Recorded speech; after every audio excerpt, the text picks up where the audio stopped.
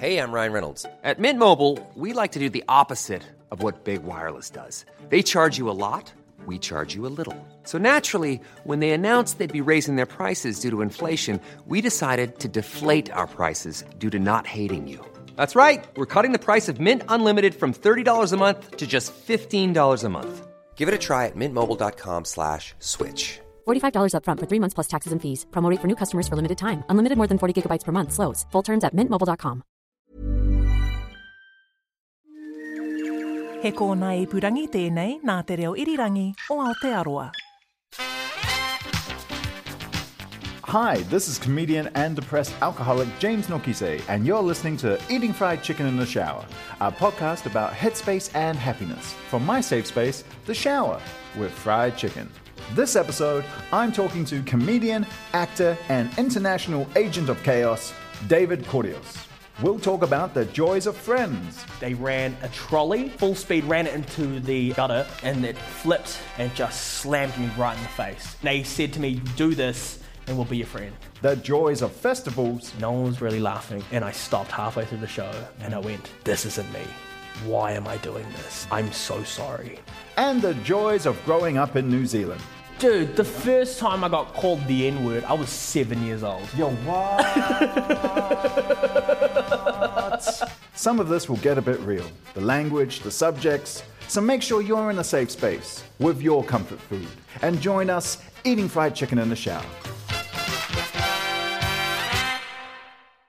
Hi, and welcome to Eating Fried Chicken in the Shower. I'm James Nokise, and with me today is David Cordios. Hi. Have I said your last name right? Yeah. It's good. Are you sure? Yeah, that's right. Because your name's like my last name. It's got a bit of magic to it. Yeah. You got to add like the Filipino-ness to it. Yeah.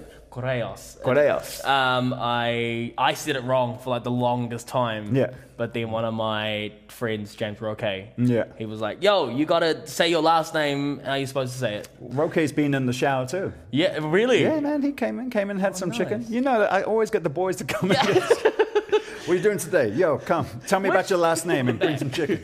It's just, it was the same. I'd said, I think I grew up, because I had slightly British accent from mum. So I was going to go, hello, what's your name? James, what's your last name? No Kise. Or there's someone's going, oh, it's so cute.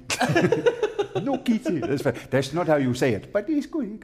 Yeah, because I had one teacher because it's that whole thing of like, when Filipinos say a word compared to when like a Kiwi says a word, it's like, okay, how do you put the Kiwi twist on a Filipino word? Yeah. And then one day, one of my teachers very confidently said my name is Corrios, and I was like, that's it.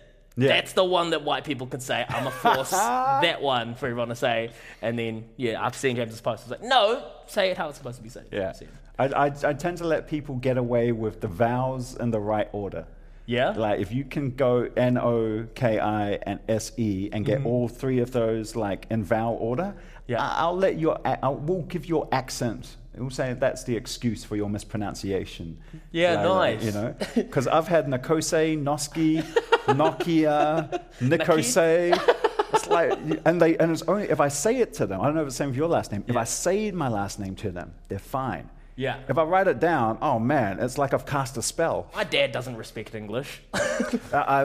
Solidarity. Yeah. You know what I mean? Like, my dad goes, hey, let's go to the Norman Harvey. And I'm like, Papa, if you're not even doing this, I don't know why. My dad is like, my dad has a PhD, right? Yeah. Like, and he gives international conferences. Yeah. But he knows that his accent will wind us up if he does that. Because he's been so hard on us to get educated that when he fobs it up, like, and I use that term endearingly, Pacific Island, people going, what did he just say? Come on, man, our people have stories. Like, when he fobs it up, like, he'll see me with a group of mates, like some of the comedians, and he'll just be like, hey, James, gotta go to KFC, get the food. Like, you have a PhD? Speaking of food, my brother, what food have you brought to the shower today? Oh, I've brought a classic of me growing up. It's KFC with a big old side of rice. So, and how did you discover this amazing KFC jasmine rice combo? I think this is just like the most Filipino thing you could I don't know, like one of my big things is like I don't know if I rep my culture that well. Yeah. But I mean, when it comes to food, I'm very Filipino. Yeah. And I mean, this is as Filipino as it gets, is junk food with a side of rice. With a side of rice. That's because of culture. Yeah. For the culture. For the culture. For the culture. It's cultural. Yeah. I mean, you go to McDonald's and you won't see chips. You'll see like a side of rice. That's it. In Philippine McDonald's? Yeah, Filipino McDonald's, Amazing. KFC. Yeah. So it's like, because it's the ultimate. Let's get into it, man. Okay, cool. That's called eating fried chicken. Eat. Oh, sweet. Just get what I want. Okay, cool. I like that these are in plastic bags. I haven't seen this. I have to admit, this is West Auckland KFC, so I did have a moment of anxiety drinking the Coke where I thought maybe it had Woodstock in it, but you never know. That's proper West Auckland. They really taste like budget Coke. Were you born in the Philippines? No, I was born in Christchurch. So you're like me, you're New Zealand born with immigrant parents. Yeah. Like, is it fun for you to like have these moments of your culture? Because I take a lot of strength from my Pacific heritage. Yeah, it's like and the sense of community I have here. Is there a big Filipino community in Christchurch? I feel bad. I say that like suspiciously, but actually, is there? There's a really huge population of Filipinos in Christchurch. Right. The one thing that really stands out to me when I was a kid was we had the Filipino Society. And it would be like these groups of like this group of Filipinos that would organize all of these social events. And that's kind of how you got to know all the other Filipinos in the group. Yeah, and so you'd go to these events and you'd see the same kids and you'd hang out with them. And that's kind of how I connected with being Filipino a lot, was those events, was hanging out with other people. It wasn't necessarily about learning what it is to be a Filipino, but just hanging out with other Filipinos. Same thing with Pacific Islanders in the church. Like, so many of my Pacific friends, let alone my Pacific family, is from growing up in a church because it was that same community thing. Yeah. We had the same thing as well, where sometimes after church, I remember we would have these special Filipino masses, and they'd get a Filipino priest in, and then afterwards we'd have a big shared lunch. Yeah, right. And everyone would bring food. And looking back, the family that always impressed everyone else was the one that turned up with a bucket of chicken. Oh, man. They're like, yo, they got K-fry. Yeah, what? My parents used to make me do a lot of those social events because they'd have like little events within because they were always discos. But within that disco, there would be like another event, like maybe there was like a beauty pageant involved. What? Yeah. Yeah, I don't know why, but Philippines is really into their beauty pageants. Yeah. And so they'd always have like kids pageants. Yeah. And so my parents used to, because I was a naughty kid, they would enter me in these beauty pageants just to kill time. Oh man, all right. Yeah, so... No, it's just great. It's so lovely to have a friend in the shower and then go, oh, this is something we have not talked about this. Oh, really? Really? You never told me, oh yeah, bro, by the way, I used to be a beauty queen. Yeah. No, I'm a participation award winner of the 2004 Little Mr. Philippines event. Little Mr. Philippines? Yeah. Oh, bro, yeah. That's beautiful. Yeah, my mum and dad, they because they had because karaoke's big in the Philippines as well, and we had a karaoke machine because my mum owned a Filipino restaurant. Wow. So... In Christchurch? Yeah, in Christchurch, in Littleton. Wow. And so she would cater to a lot of the cruise ships, a lot of the crew were Filipino. So she'd make a lot of money. I remember one time when I was really young, she made so much money, she had to walk to the car with plastic bags full of cash because she just raked it in because those cruise ships, there was just so much business coming through. But then it always balanced the winter because it'd be terrible. Yeah, right. So that was pretty rough. But yeah, so we had the karaoke machine there. So they noticed that I like to sing on it. And so they were like, oh, this is good.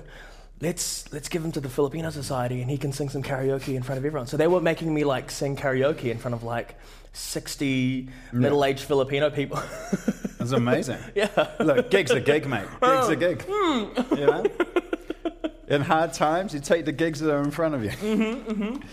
What was it like growing up with a family with that kind of rhythm? With where seasonal highs, seasonal lows. Well, I didn't realize, like, when you're a kid, my parents were really good at not telling me about the hardships that they were going through at the time. But looking back at it now, it's like, ooh, we were struggling. My dad ran into some really bad luck with I don't know what his name is, but this really rich guy got my dad to do the electrical work for one of the yachts in the port, and he was making all the electrical stuff. But he put it all of the costs he did, he put it on his credit card, on my dad's credit card, and they were going to pay it back in advance. And then on the final testing day, the guy took it for a test straight to Auckland, and then went to Mexico, and no one ever saw him again. Left my dad in like close to $1 million worth of debt. Holy crap! And because this was like the bottom rung of the people that this guy had affected. Yeah. The courts didn't care, so yeah, they ended up having to sell our family home. We ended up having to survive off the restaurant. They bought another house, and I remember in this house, like my mum would tell me, she was like, yeah, she would go to sleep crying at night because of how terrible. We had no ceiling. We just had like a plastic. Oh, jeez. We just had plastic on top, like the thermal stuff, and that was it. And then I remember like it was the family room here, didn't even have a carpet, it was just straight wood floor. Then the next would be my dad's workshop. There'd just be holes in the floor that would go straight into the foundation. And it was like, at the time when you're a kid, you're like, this is just life, this is how you live. Yeah, it's like, and this the kind of, you don't have a cool house like mine? Yeah. Oh, that's weird. You don't have sick hide and seek spots? Yeah, exactly. to do the stuff? Yeah, when you're a kid with a kid's imagination, those kind of houses can actually be really kind of like, whoa. Yeah, I never understood why I always went to my cousin's house to hang out and not the other way around until I was older. I was like, oh no, we were poor. I remember my dad, when I was on Christmas, he was like, I didn't understand at the time, but he gave me a present. He was just like, I'm sorry, this is all we could give you. But he gave me a pinball toy from the $2 shop. So I was like, this is all you can give me? Oh, man, this is all I want. Thank you. Yeah, that's awesome. My mum said it was a little bit of a blessing because it humbled my dad. Because my dad was a very I'm the leader of the house. This is a patriarchy. Follow my word. But then once my mum had it over him to go, you lost my house. You're not winning a fight for a while after that one. And because it wasn't even my mum's. It wasn't even like my dad and my mum bought it. So my dad, it was my mum's previous late husband's house. Right. And so they had to sell that to clear all of their debt. Right. And so that ate up at my dad for about 10 years. Because whenever they had an argument, this is what I heard from my parents, every time they had an argument, my mum would just be like, but remember the house? Oh, man, I mean, that's a ball. Let him win one. Yeah. But then, and then my dad was like, fine then. And then he built her a house. He built her a house? Yeah. That's a good flex. Yeah. Eating fried chicken in the shower. Just as delicious whether you built the shower or not. What about as a Kiwi bro? How do you feel you fit into New Zealand society? I think I fit pretty well these days. I feel like when I was a teenager, there were kind of moments where I didn't realize that there was a divide. Like my parents would say certain Tagalog words, and that's just what I thought the English word was. Yeah. Because they never said the English word. Like I always thought that saliva and spit was lawai. I thought that's... Yeah, right. I was like, I remember there was one time when I was in primary school, I kept saying to my teacher, and I looked really worried, and I said to the teacher, I've forgotten my baon. I don't know what to do. And my teacher's like, what is this baon? And it was like, and then later on, they found out, oh, he meant lunch. Because I didn't know that there was baon, like I gotta wait till merienda before I have like my food. Merienda was like afternoon tea. Right. So it's like I didn't know that the term was afternoon tea. It was just what I heard, you know. But like you've won New Zealand's Billy T. James Comedy Award. You almost represented New Zealand as an athlete. Yeah. Did represent? What, like that? Yeah, a couple of times. I mean, look at you just waving us. Yeah, kind of. Which is the most New Zealand thing you could do. Oh, yeah, I represented New Zealand a couple of times. Yeah. Well, it just... What did you represent New Zealand in, David? I did. I was an Olympic weightlifter for about 6 years. So, I feel that's something which your comedy fans might not necessarily be listening to this going, so did he just say he was an Olympic weightlifter for 6 years? Yeah. It was, I started it when I was a teenager as a joke. Because I've always been the drama kid. And they did like this big... I remember they did this big demonstration at an assembly, and I was like, yeah, this could be pretty funny, me lifting weights. So I turned up, and all these rugby boys were around there as well, and I was like, oh, this is definitely a joke. But then after the first training, I was the only one that really turned up to the next training. Everyone else didn't want to do it. They obviously had other sports going on, and the coach was like... My coach at the time was like, oh yeah, you've got talent in this. Before that, I was like the kid that would go to the magic shop after school every day and just annoy the the person who owned the magic shop, be like, show me another trick. And then slowly stopped going there and then started going to the training. And it was great. It was my formative years because I didn't know how to talk to people. I was like such a weird kid. And the thing I loved about the gym was that it didn't feel like when you're on the platform training, it's serious. You're not making any jokes or anything like that. But when you're off and you're sitting down waiting for your set, you're bantering with everyone else, listening to music. Right. And it was just a really cool environment. Did you ever go back into the magic shop and just be like, hey, I've got a new trick for you, and then just pick everything up? Yeah. I wish I did that. I'm pretty sure the owner of the magic shop, I'm pretty sure he came to one of my competitions. Really? Yeah, and watched me do some weightlifting. He was really integral for my comedy career because he was the guy that gave me my first gig. Really? Yeah. Wow. Because he was friends with all of the buskers in the Christchurch scene, and when the earthquake hit, they had nowhere to perform, so he made a new indoor show called Monday Night Magic, and he saw me because I was doing a theatre course as well at the time. He saw one of my performances. Oh, just do that on stage. Like, give it a shot. Yeah. And I did it, and then he's like, do it again next month when I do another show. And I was like, I've got nothing. He's like, just make something up. Were you still lifting at the time? Yeah, I was still lifting as well. So lifting, theatre, and starting to do comedy as well? Yeah. All three of those things. Yeah. Holy crap. Yeah, and that's when it all kind of came to a head. And that was definitely one of the hardest years, I'd say, because I was just starting to get recognition for comedy. Like, people were starting to go, yep, this is really good, this is really funny. I remember I booked like my first gig at the Classic, and on that same day I made a YouTube video that ended up going viral, and I was like, oh, okay, people like me for this now. And at that same time, like at the end of that month, I was going to be competing to try qualify for the qualifier for the Commonwealth Games at the time. So I was having like this buzz about comedy, and then I was having this weightlifting stuff as well. And then just as I got to the qualifier, I shat the bed and broke my ankle trying to qualify. Just for our international listeners, when you say you shat the bed, that is a turn of phrase. Yeah.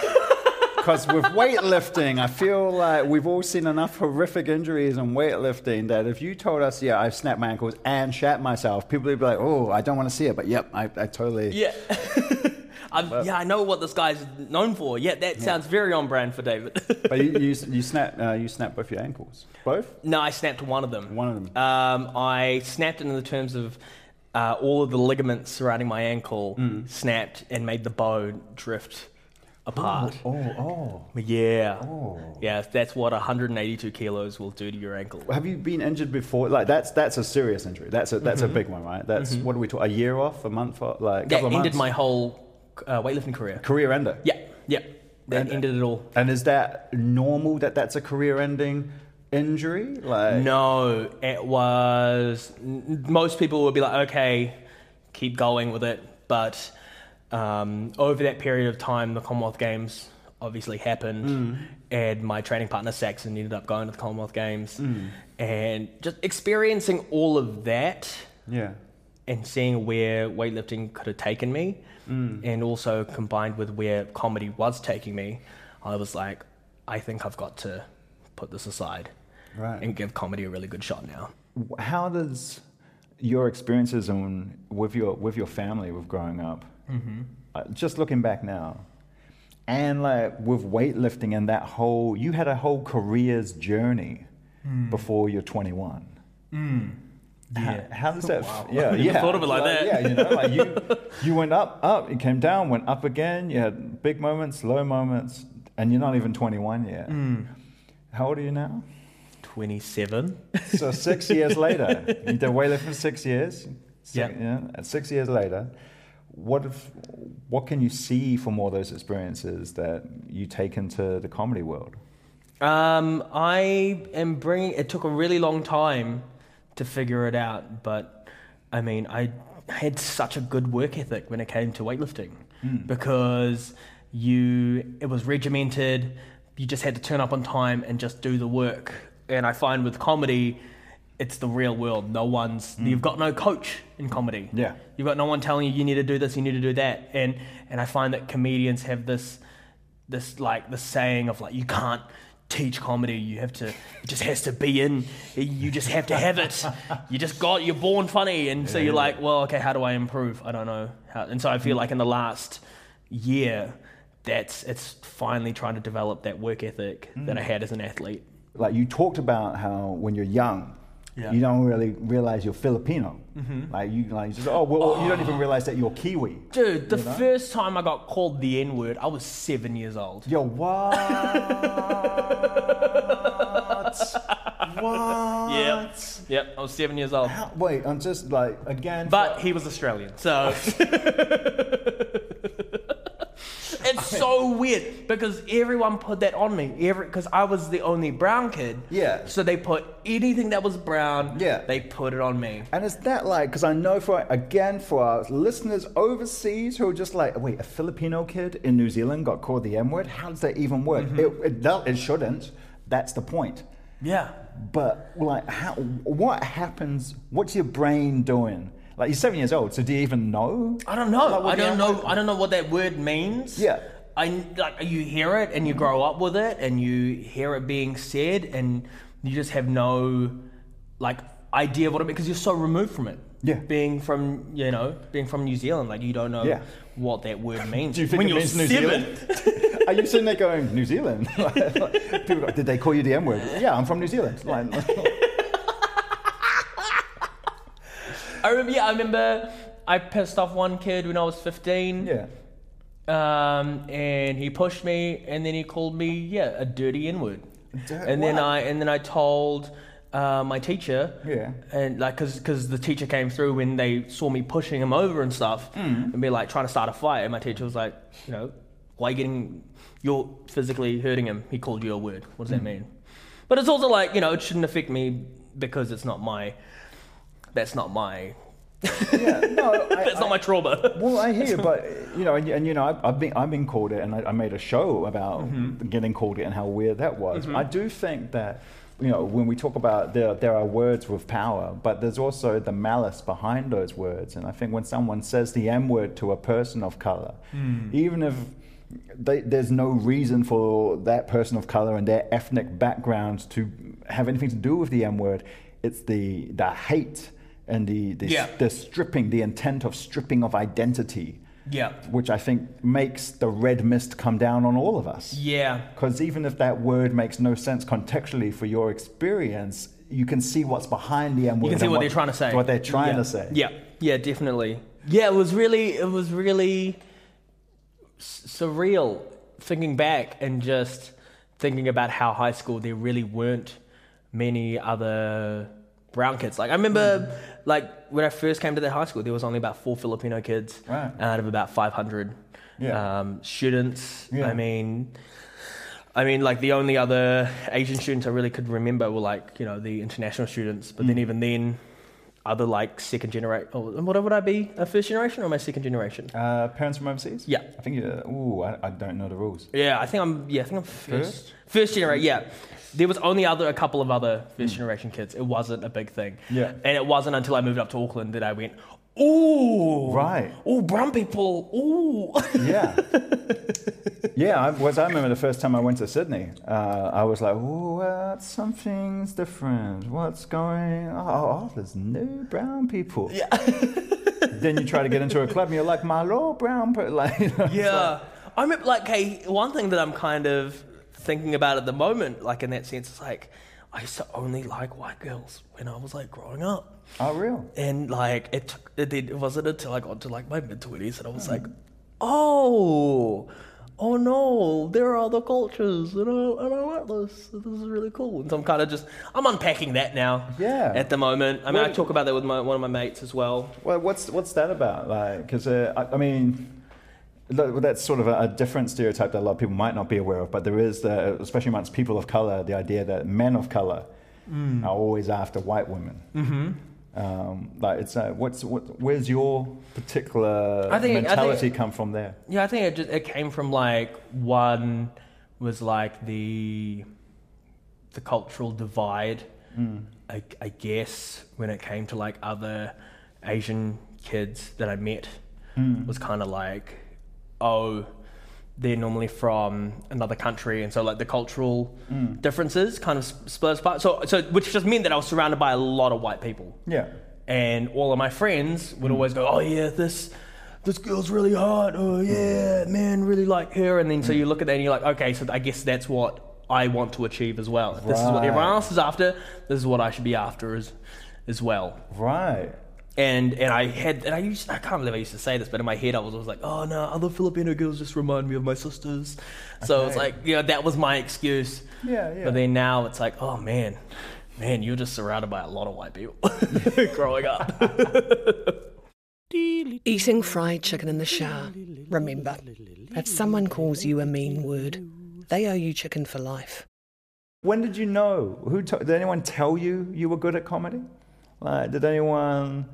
Like, was there a moment when you're like, I need to leave Christchurch and move to Auckland? And... Yeah, you were really? You were one of the people. Oh, really? Yeah, you were definitely one of the. I mean, the story about you, man, is like, I used to watch you. I mean, I've told you this. I used to watch you on TV when I was a teenager, like on the galas. I'll be honest. I blocked those memories of those conversations out because they made me feel so old. You say it, and I go, oh yeah, no, you have told me that. And I go, but that just makes me, hurts my bones, bro. Oh no.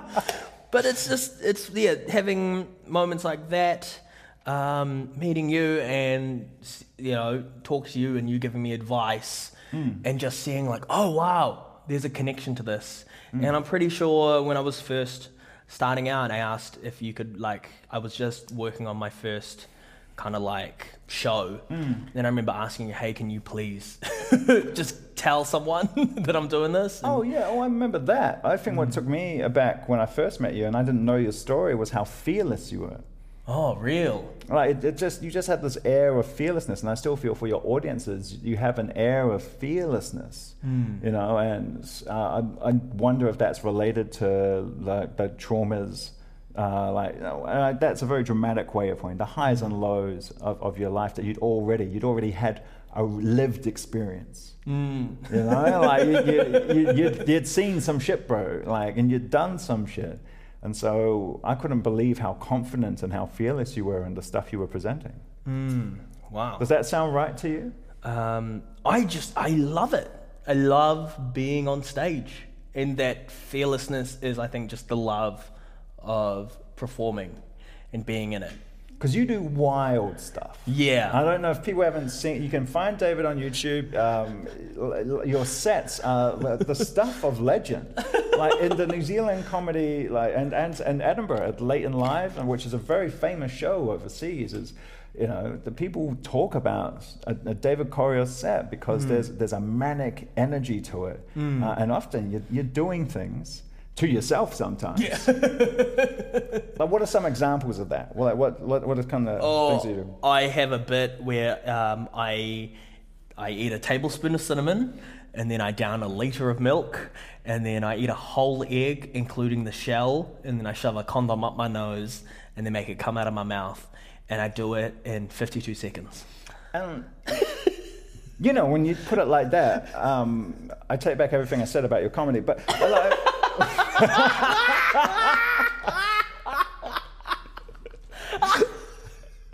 but like, how do you get there creatively?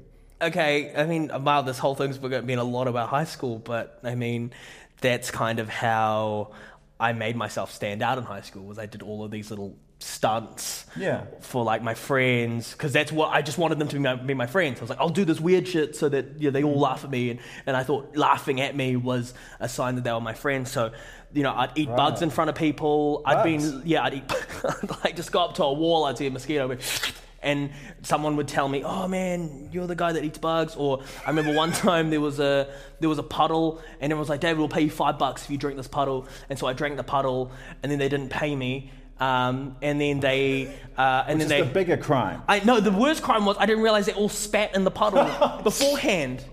So it was like that. And like, if you wanted me to do something really crazy, like I was the dummy, the crashiest dummy. Yeah. You just have to say things like, "Don't worry, we'll be your friend. Like, if you do this, we'll be your friend." And that was the line that could get me to do anything. One time a kid said that to me, and they managed to convince me to stand in front of a raised gutter of a car park. They ran a trolley, maybe about 20 meters, like full speed, ran it into the elevated part of the gutter, and I was standing here, and it flipped and just slammed me right in the face. And they said to me, "Do this, and we'll be your friend." And I went, "Oh, nah." It's like, "Yeah, well, we will." And then I would do it. I mean, I'm really glad you didn't turn into a serial killer from that behavior. But do you recognize that as abuse? Yeah. Oh, yeah. For sure. Yeah, I definitely thought like, I could have easily gone down a different path if I didn't have anyone give me the good old thumbs up. But is it as simple as that? Like, why? Like, I can generally hear my listeners going like, why? Yeah, I think that's what I'm saying. Why? Yeah, because I just wanted the attention. And I wanted the validation of people going, "Yeah, he's funny. Oh, he's the crazy guy. We'll get him to do this." And then seeing everyone laugh or enjoying themselves, like, yeah, okay. If your physical want for validation is manifesting in your childhood as acts of abuse, how does your relationship to an audience as a professional comedian, where that comedy is based on those interactions, like how does that relationship work then? It's kind of why I'm trying to dig deeper for different material, because 2 years ago I feel like I hit the peak of that. I hit the peak of the crazy stuff, of the wild stunts, and then it just got to a point where I was like, I don't know how to top this. Right. And I started finding myself writing bits to write to that voice, even though I didn't feel the need to really want to do this. Right. To do this thing. So that's when I was like, oh, I think this is dangerous. I think I'm now getting to the point where I'm feeding into what I think they want. Then no one's telling me to do this thing. It's in my own head. I'm like, well, if they like this, I've got to take it to the extreme. Yeah. And then I bring it to my little head, and then I come up with something more intense. And it's also a lot of the stunts that I did, it was stuff that I did when I was a teenager. Like eating the egg whole raw. I'd done that before. Yeah. I knew that I could shove a condom up my nose, I knew I could do that. Just little things when you're bored as a teenager, stuck in your room, experimenting. Honestly, bro, I think most of us just like read comic books and wanked. I don't know. I honestly, like, I don't know if all of us were shoving condoms up our noses. So you've been to Edinburgh twice? 3 times. 3 times? Yeah. Yes, that's right. You went once with a double-up show, and then you've done 2 solos. Yeah. And I know that, like I said, you've done great in late and live there, and you're renowned for late night spots there. That was fun. Yeah. So tell me about Edinburgh. Tell me about being a kid from Christchurch, who's not even getting into doing comedy, and suddenly you're getting like 4-star reviews. Yeah. In the world's biggest arts fest. It was incredible, and I don't think I would have never imagined doing the Edinburgh Fringe. One, because I didn't know it existed. It's a key factor. I didn't know it existed, and I didn't know how big it was. And so when Richard Carrington was telling me, hey, we should go do Edinburgh, do this, I was like, okay, sweet. And he also said to me, by the way, there's no way for me to prep you for Edinburgh. You're just going to go through it, just experience it. That's what you're going to feel. And I remember, again, some older comics were telling me, that giving me advice, like the first year, just enjoy it, have fun, party, do it all, save the hard slog for the next year. And so I was like, okay, sweet, that sounds good. Okay, that's cool. And so doing the double act, the double header was kind of that year. And then the second year, I brought my my own solo show to it. And yeah, that show was wild. Yeah, you're eating a raw egg every night. Yeah, I was doing some really, so yeah, it was such a crazy show. The whole idea of it was I wanted to go from like 1 to 10 in the space of an hour with intensity. Yeah. And it ended with me shoving a bike pump up my butt. Okay. Pumping it and then farting into the microphone, which tied in to a story I told at the start. Okay. That was, so it was all justified. Yeah, it's a theme. Look, whatever you need to do to get through Edinburgh, that's what we always say, bro. Like, you know, most people do that at home, but you know, you've taken it on. Hey, you find it. You find your funny. But what's that like when you like? Is that because that's a memorable bit? Yeah. Like if you go and see a show where someone shoves a bike pump up their ass at the finish. Yeah. Pumps full of air, I assume, and then farts the air out. And the worst part was, or the best part was, I'd tell people this, and people that went to the show, they were like, that wasn't even the worst thing you did. What's the worst thing you did? Oh, there was some bad bits in there. What was in there? There was one bit where I would talk to the audience and I'd get them to tell me a song that had meaning to them. Seems safe. And we'd be like, okay. And they'd tell us the story behind the song. And then I would play the song. I'd pull out some cat food. I'd start eating the cat food in front of the person's face while screaming at them, this is your new memory. Okay. And that's the whole bit. Yeah.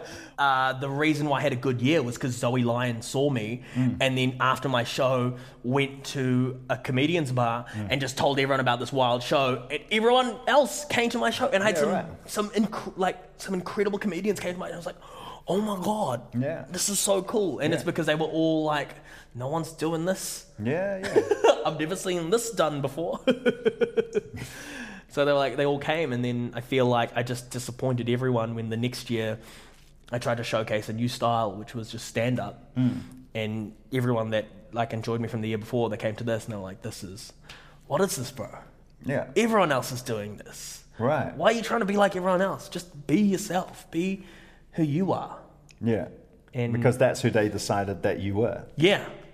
Because I'd never taken a show to Edinburgh before where I did stand-up. And because normally in New Zealand, it's 15 minutes of stand-up and then 5 minutes of weird stuff. Yeah. But I was like, in Edinburgh, I was like, I've got to make a bang. I'm just going to do the weird stuff. Yeah. And yeah, so then the second year when people came, they were very disappointed. People were very disappointed. And what's that like for someone who wants validation so hard? To go validation? They're like, no. Bike pump? No. Yeah. No more bike pump. It's terrible. Yeah. It's the worst feeling. And I look back at it now and I was... The worst feeling? No, okay, it's not the worst. No, it's just that's really interesting that that's the language you use. Like that's the word, like considering everything you've told me today, people in Edinburgh being disappointed is the word, like you're saying it's the worst feeling. Yeah, I'll stand by that. Yeah, fair call, I'll stand by that. Yep, disappointing someone is seeing someone going, oh, that's not that. Is the, if you look back at it, why else did I do all the weird stuff? It's because I wanted them to be like, good job. Yeah. You did good job. And I mean, just reading the reviews that I got, just taking them personally, and also earlier on that year, or the year beforehand, in that crazy show, I was downing a bottle of red wine in the space of the first 20 minutes of the show. Right. So I was blasted by the end of it. And not fake red wine. No, real red wine. And right. people were watching me down it, and they were just like, and it's kind of funny because it's like, it's the wheels falling off the bus. And it fed into that show. There's a narrative reason for you, like, you're trying to go to 1 to 10. So you start and you get drunk, and then you go boom, and they're like, whoa, we're in a car crash. So that's it. But then I applied that to the stand-up.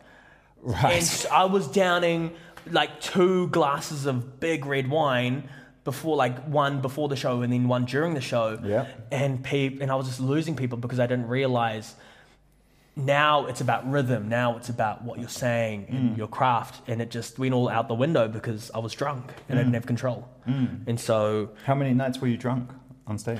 I think it was it would be more easier for me to go. I think I had 5 nights sober. Right. Yeah, of that show. Right. I performed that show maybe sober 5 times.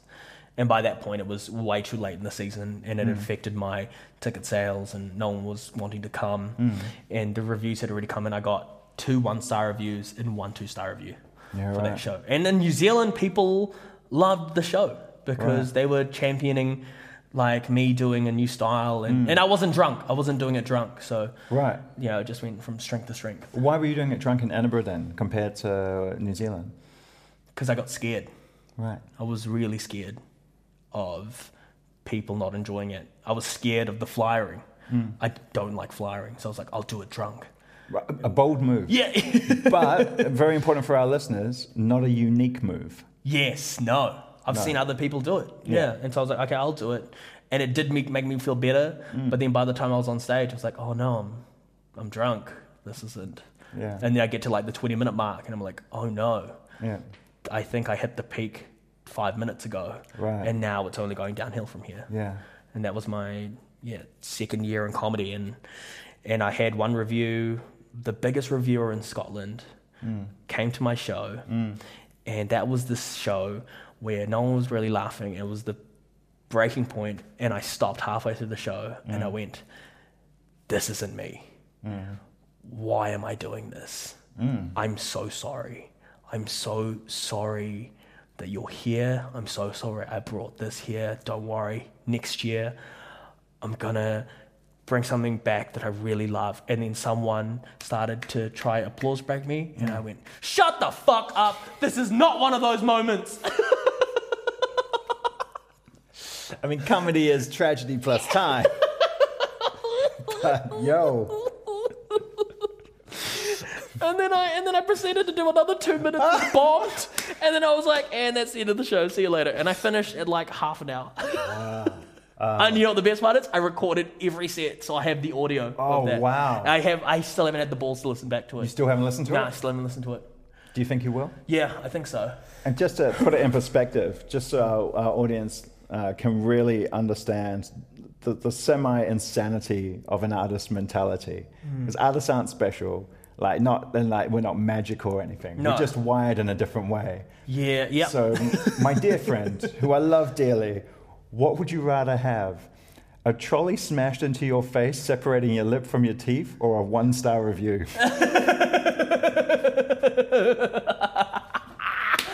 Oh, I've never been given a would you rather where it's exact 50-50. Wow. This is the Edinburgh Survivors version of It's in the Bag. Yeah. What's it going to be, Christchurch? The trolley or the star? Like, I don't know. They both hurt. Do you have rhythms in place? Have you talk about training, talk about discipline. Have you got healing rhythms in place for yourself now? No, I don't. I don't know what I should do. Thanks for coming in, David. Yeah. But is that something you think about?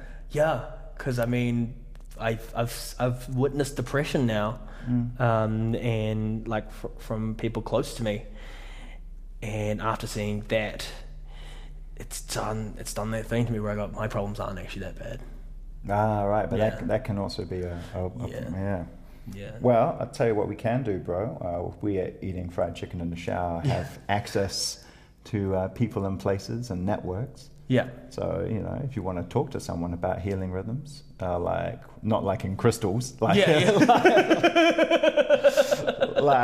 but like if you want to talk about like best practice, you know, like training, you know, things you can do. Yeah.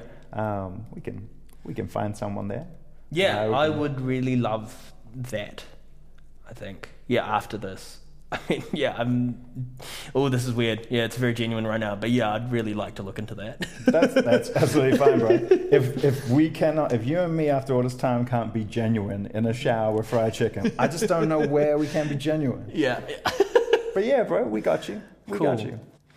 We ask everyone who comes into the shower, same question, which is there anything you would like to share in the shower before you go? Oh, I just want to share a thank you to you personally. Oh. You've really been like an older brother to me. Oh, fuck. During my whole career, and I feel like at the start meeting you, just you sitting down and bonding over our dads was really something I'll never forget. And the way you helped me through Edinburgh, I feel you had no reason to do that. You took me out for a haircut and breakfast. Yeah, and you took us to a dope barber. We went to the sickest barber who was called Headcase. Yeah. And like, McGiddy Fades was the guy. Yeah, it's like a Brazilian dude and a guy from Mexico who was definitely escaping from the law. Yeah. Just trying to live, an honest, hard working life now. What you used to do before? I don't like to talk about that, brother, but we'll get you that feed going on.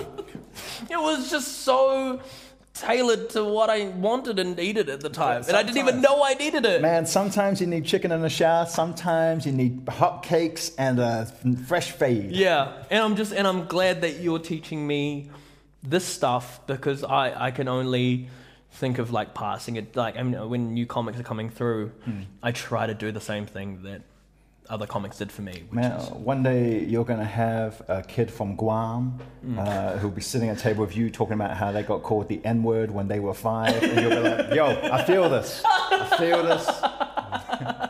Sit down, we're going to get haircuts. David Koretz, thanks for coming and sharing some KFC and jasmine rice with me, bro. Thank you so much for this, James Nakis. This has been fantastic. Great fun. Eating Fried Chicken in the Shower was produced for RNZ by Charlie Bleakley and Fruit and Nuts Limited, and presented by me, James Nokise. The engineer was Blair Stagpool. The executive producers for RNZ were Justin Gregory and Tim Watkin. Subscribe to our podcast however you just found this podcast. Or, if you're listening on the radio, go to RNZ's podcast page and look for the chicken. And when you rate us, only give us 5 stars. Remember, more stars, more chicken. And if you want to share your safe space or comfort food, tweet me at James Nokise. If you need support, text 1737. Or for more resources on mental health, check the Fried Chicken webpage at rnz.co.nz. If you're experiencing COVID-19 related mental health issues, go to health.govt.nz and search for COVID-19 mental health and well-being resources. We'll also link to it on the RNZ page. Fatailafa Matewa.